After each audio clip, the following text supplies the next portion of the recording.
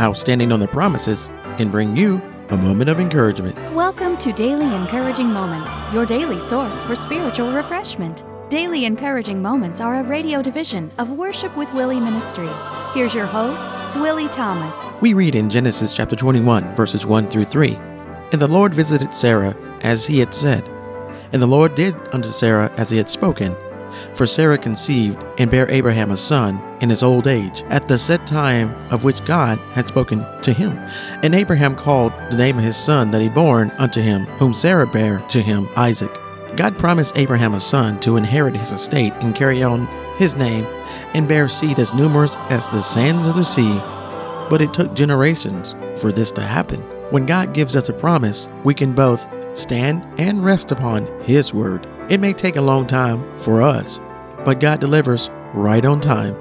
So when the adversary reminds you that God is not moving at your pace, remember that the only thing that the adversary is capable of seeing is the bottom of God's shoe. Remembering that the adversary has already been defeated and we don't have to be will give you a moment of encouragement. For more information or to search our archive, visit www.worshipwithwillie.org /daily-encouraging-moments. Tune in again and stay encouraged.